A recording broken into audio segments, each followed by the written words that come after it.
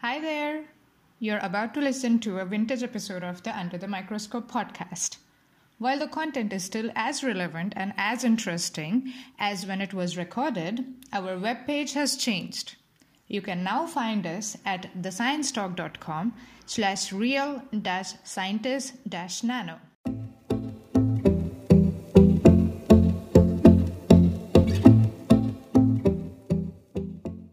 Welcome to Under the Microscope.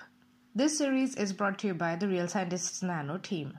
Our goal is to provide a platform where scientists can communicate their work and interact with the public.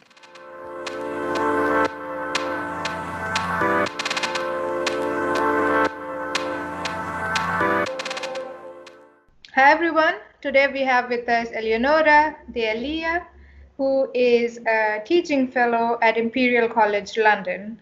Hi, how are you doing? Hi, I'm all good. A bit hot here, but all good. Okay, wonderful. So, could you explain your research to us in super simple words, please? Sure, it depends on how simple we have to go. So what I've been doing throughout my PhD and my postdoc was mostly researching what smart materials are. And if somebody's not aware of what smart materials are, they are materials that are capable of interacting with their environment in a particular way, pretty much like either plants or the human body would do. So if you've got materials that are capable of sensing the environment, of self-healing, meaning that when they're broken, they can repair on their own, or they can change their shape as well.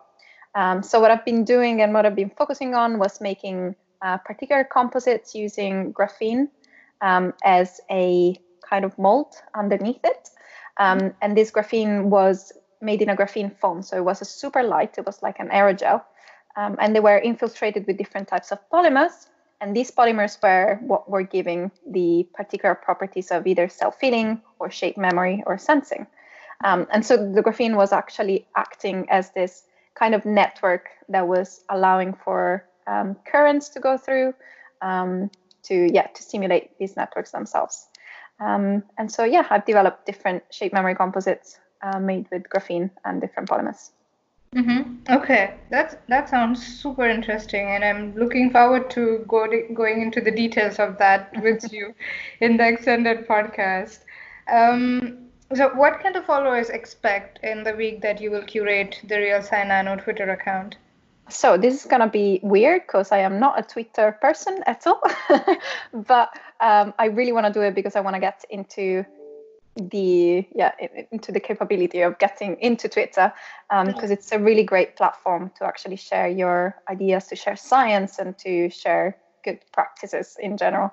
We'll try and introduce some new smart fun materials every day with either a tweet, with a video or an image, something like that.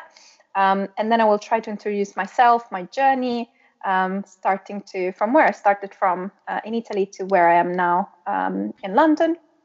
And I will talk a bit about my PhD and the different types of things that I've done throughout my PhD. And then my current role, which has not much to do with research itself, but it's such a fulfilling, amazing role as well.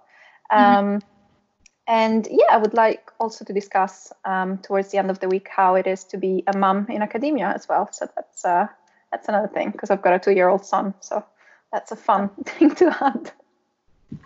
That sounds like an action-packed week. Thank you very much, Eleonora, for speaking with us. Looking forward to having you on Real Scientist Nano. See you soon.